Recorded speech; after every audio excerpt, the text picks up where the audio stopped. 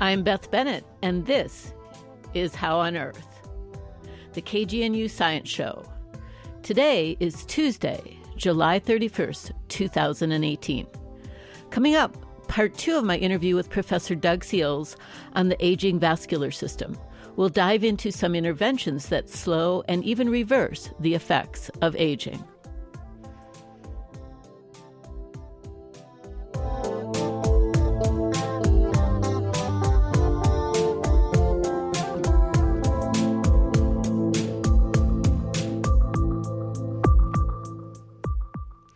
We begin with a look at some of the recent news in science. In my interview today, I talked to Professor Doug Seals about fixes for an aging vascular system. It's appealing to think that maybe we can take a pill to slow aging.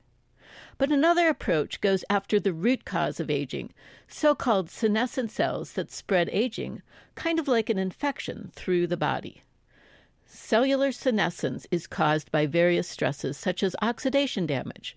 What results is a cell that no longer divides and activates a set of genes that produces inflammatory compounds affecting nearby cells, turning them senescent too. In new research published last week in the journal Nature Medicine, scientists report that drugs called senolytic agents can selectively target senescent cells and even rejuvenate old mice. First, the researchers transplanted senescent cells into young mice. After a month, they measured walking speed, endurance, and muscle strength. They were all significantly reduced, and it was proportional to the number of transplanted senescent cells.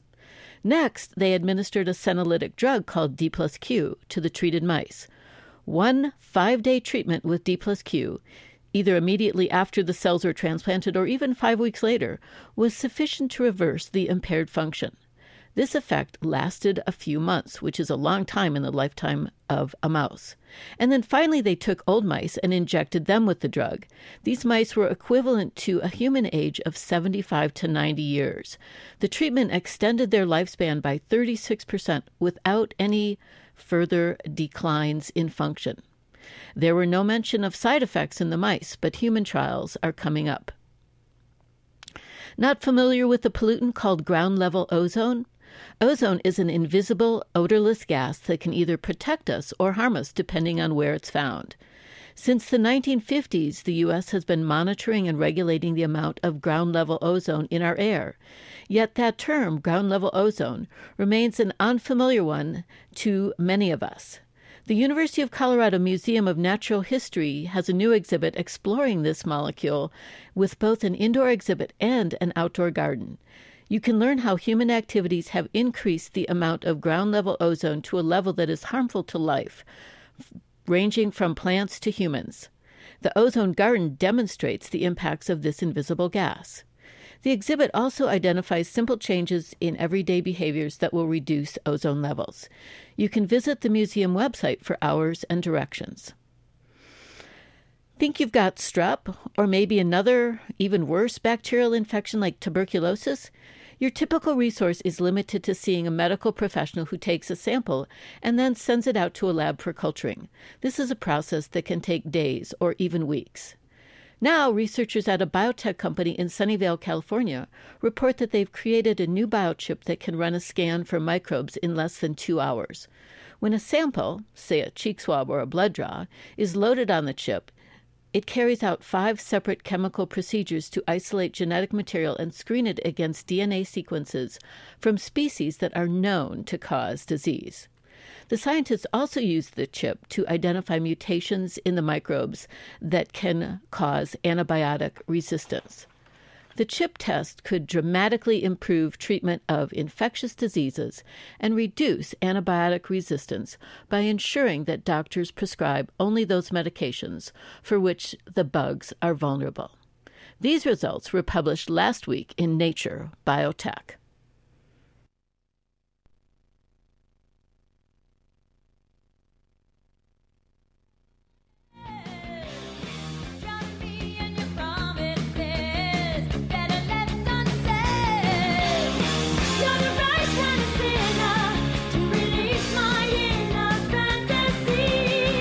Invincible.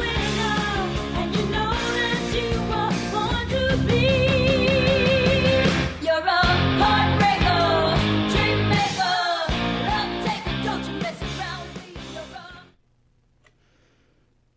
This week, I'm playing the final segment of a two-part series I taped recently with Doug Seals, a professor in the Department of Integrative Physiology at CU here in Boulder. Dr. Seals studies what happens to our blood vessels as we age. He'll talk about why the damage is a big deal for our cardiac health and other age-related disorders, and what we can do about it. Here's Professor Seals. Aging is the main risk factor for increasing cardiovascular disease risk. So as we get older, our risk of all types of cardiovascular diseases essentially increases.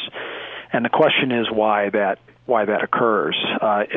It becomes especially compelling when you consider the fact that the number of late middle age and older adults are increasing and will continue to increase in the foreseeable future. So you actually have more people in society, in countries like the United States, other developed countries, and even in developing countries that are coming out that will be here in this age range. And so you'll have a lot more people that are at high risk of cardiovascular disease based on age. So we try to figure out exactly what is it about aging that increases our risk of cardiovascular disease, and most importantly, what can we do about it? That's really the focus of our research. And it turns out that aging increases your risk of cardiovascular disease in at least three major ways, and probably some other ways too. But one, there are direct effects of aging on the heart, and that's not something that we study, but we follow that work a bit and could talk a little bit about that. But the two other ways that aging drives up our risk of getting cardiovascular disease is by increasing our blood pressure, and in particular the systolic blood pressure, which is the top number in the blood pressure reading when you go to your doctor's office. And something that we study very closely is the changes that occur to your arteries as you age. And this turns out to be a major reason why our risk of clinical cardiovascular disease increases with age. Those changes in our arteries that occur has now led to another area of research within our lab in which we've tried to identify nutraceutical compounds or natural compounds that are based usually on either some kind of molecule that the body produces or that are found in certain foods, so dietary supplements or what's called functional foods, and how supplementing the diet with those types of compounds might produce at least part of the benefits of these healthy lifestyle behaviors that we were just talking about. So that's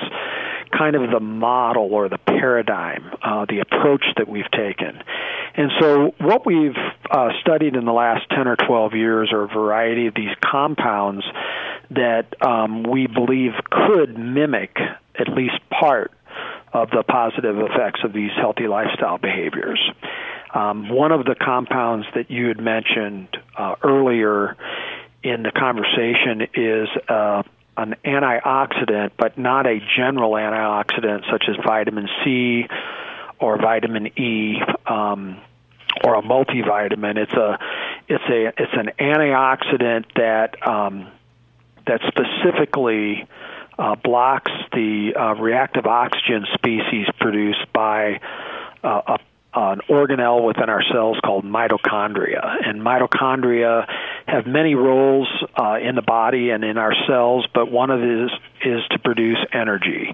And as a consequence of producing energy for our cells, for our tissues, they create a lot of reactive oxygen species, or free radicals, as the audience might recognize, your listeners.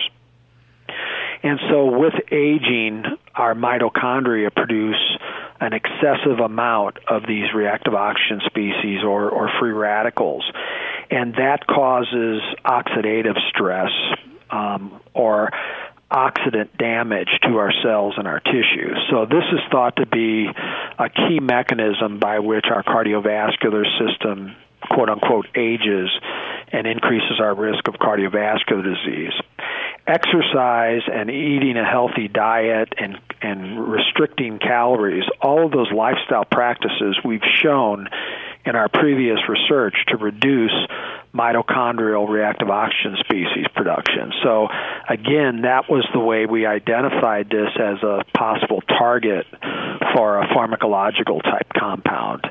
And so we've just completed a series of studies, first in mice and then more recently in people, in which we've given these mitochondrial-specific antioxidants that work their way into the cells and block reactive oxygen species production by the mitochondria, and shown that in both mice and people we improve the arterial stiffness and we improve this endothelial function, the lining of the blood vessels, with supplementing these mitochondrial specific antioxidants. So that is a good example of how we've transferred our observations from healthy lifestyle practices to potential pharmacological compounds and supplements.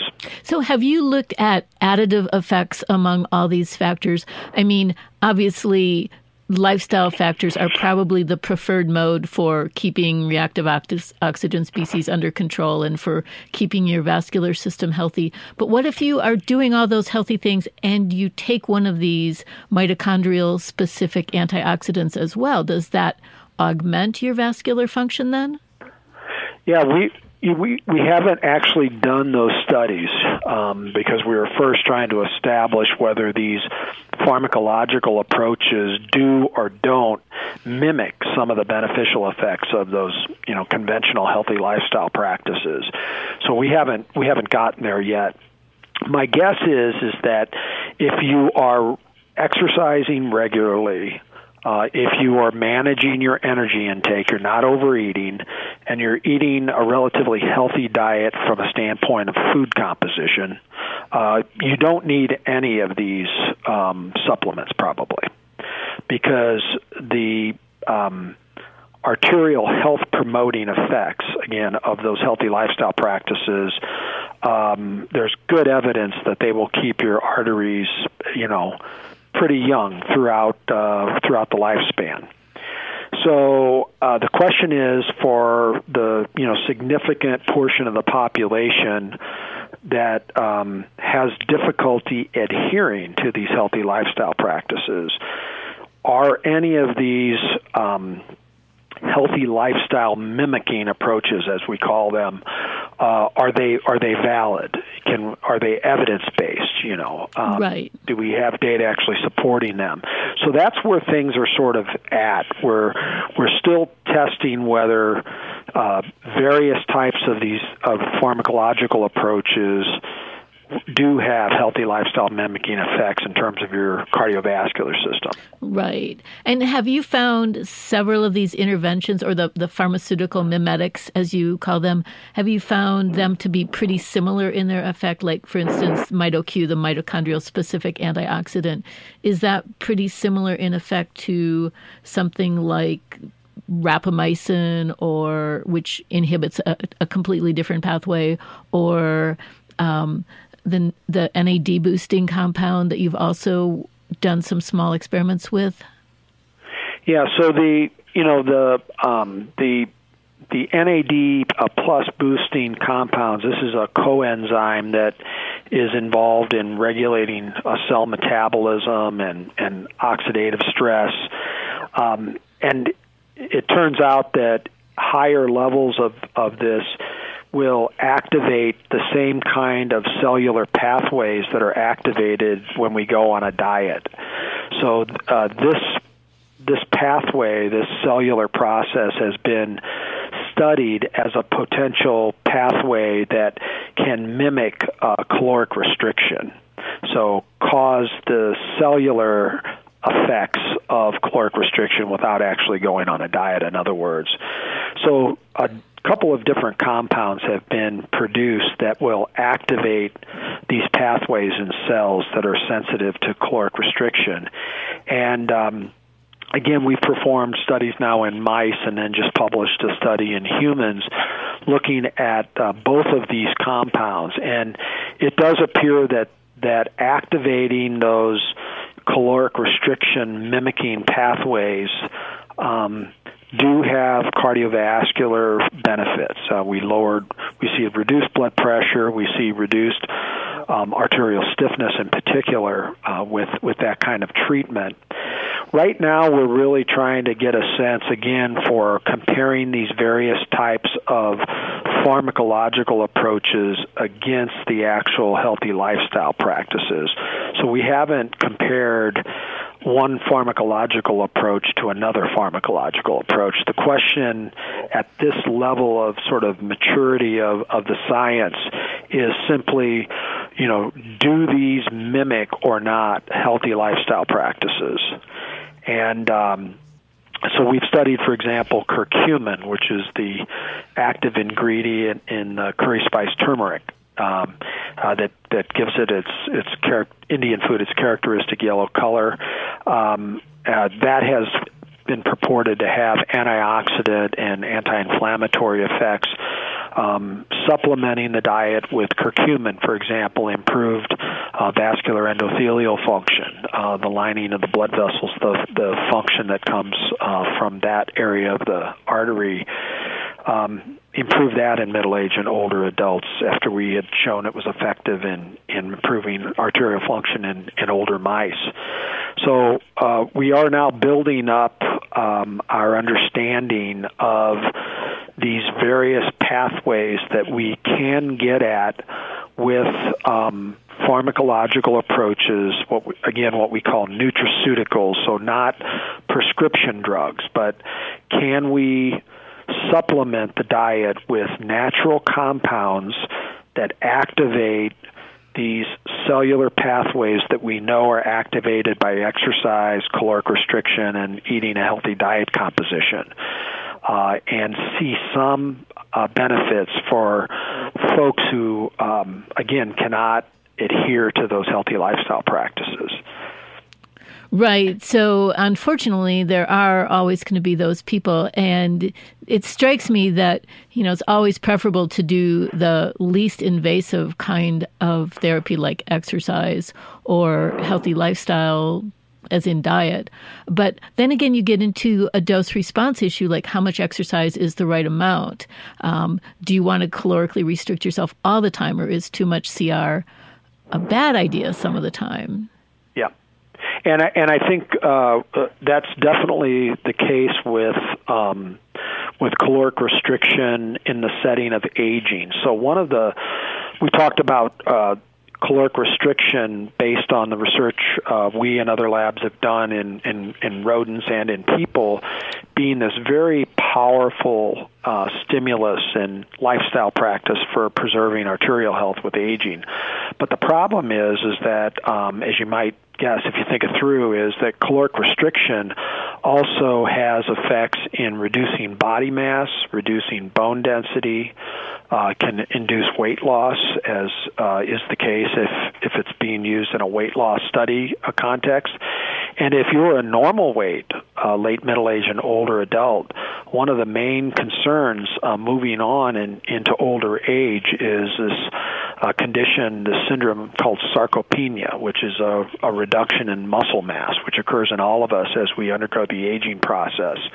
Well, caloric restriction would exacerbate that process. I mean, there are data, very consistent data showing reductions in body mass and also in bone mass in response to calorically restricted diets. So that's really not an answer for normal weight late middle-aged and older adults in terms of preserving their arterial health. And that's why I think probably regular aerobic exercise in terms of cardiovascular health, regular aerobic exercise, and then eating a healthy diet composition and not overeating, not calorically restricting, but not overeating, probably is the ideal platform for preserving arterial health. Now, there are a lot of barriers to all healthy lifestyle practices, including aerobic exercise, including diet, barriers such as access to healthy foods, access to places to exercise, and the built environments in our cities in many cases are not really conducive for physical activity, certainly not in the U.S. So there are a number of challenges to getting everyone to be able to engage regularly in healthy lifestyle practices. It's not just will; there are a lot of legitimate barriers.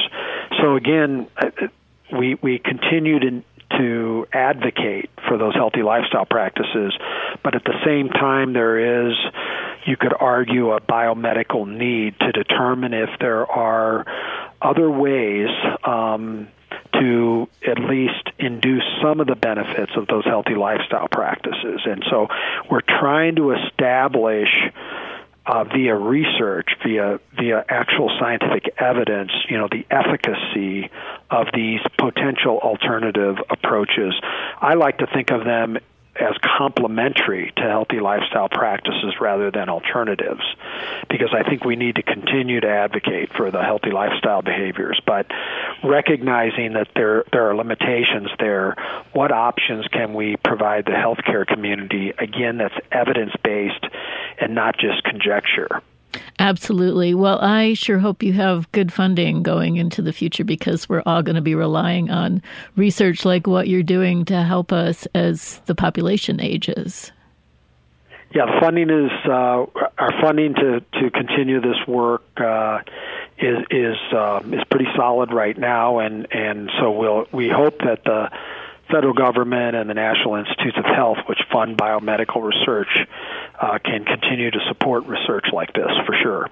Well, it definitely seems like there's been an explosion of interest in the aging research field, so I'm keeping my fingers crossed for you. So before I let you go, Doug, a couple questions. Are you personally taking any of these interventional supplements that we talked about? No, for me, I am able to exercise regularly and eat a healthy diet and manage my energy intake. So, just as I was talking about before, that's the approach that I'm able to follow. So I'm actually not taking any of the supplements for that purpose. Well, that's a really good recommendation for the healthy lifestyle. So secondly, then, I will link to your website when I post the podcast for this interview, and possibly also to some of your publications. Are you specifically looking for volunteers to participate in your lab experiments? Yes, we're always looking for volunteers, and if you're particularly if you're age 50 and older, you can contact our laboratory. You can look at our website, where again we're in the Department of Integrative Physiology. The name of the laboratory is the Integrative Physiology of Aging Laboratory. And you can just look on our website, and all the information that you need to contact us is on that website. And I will post a link to that website on the radio show's website as well. Well, that'd be great. Thank you so much. One more thing that if I could just emphasize, we also manage a website called the Healthy Aging Project, and I don't know if you and I have talked about that before, but this is a CU-sponsored website in which we vet all the information out there in the scientific literature that's related to healthy aging, and we maintain this website really in our off hours. We have no support to do this, but my laboratory maintains this website, and it's a community resource. So we're doing it strictly for the community and to inform the community about real scientific evidence supporting various types of healthy lifestyle practices or other research related to healthy aging. So it's called the Healthy Aging Project, and I can send you the link for the website, but if you just Google that. Yeah, I have seen the website, and I will also post a link to that, because you're right, that's a fantastic community resource. So hopefully people will learn some useful information, both from the interview and from the websites, and maybe you'll get some more volunteers. Well, good luck with your research, Doug. Yeah, thanks very much, Beth. Thanks for having me on. Thank you. Great to talk to you. Okay. All right. Bye-bye. That was Professor Doug Seals discussing some of his studies on the aging vascular system and how it contributes to diseases like atherosclerosis. But I hope you now know the damage is not inevitable. He offered some valuable suggestions for slowing and even reversing age effects in our vascular systems. For more information, I'll put the link to his lab and the Healthy Aging Project on our website.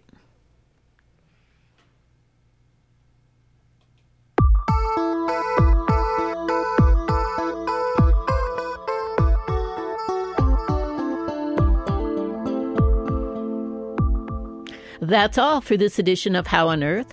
Our executive producer is me, Beth Bennett, and I produce and engineer this week's show. Our theme music was written and produced by Josh Cutler. Additional music from Pat Benatar.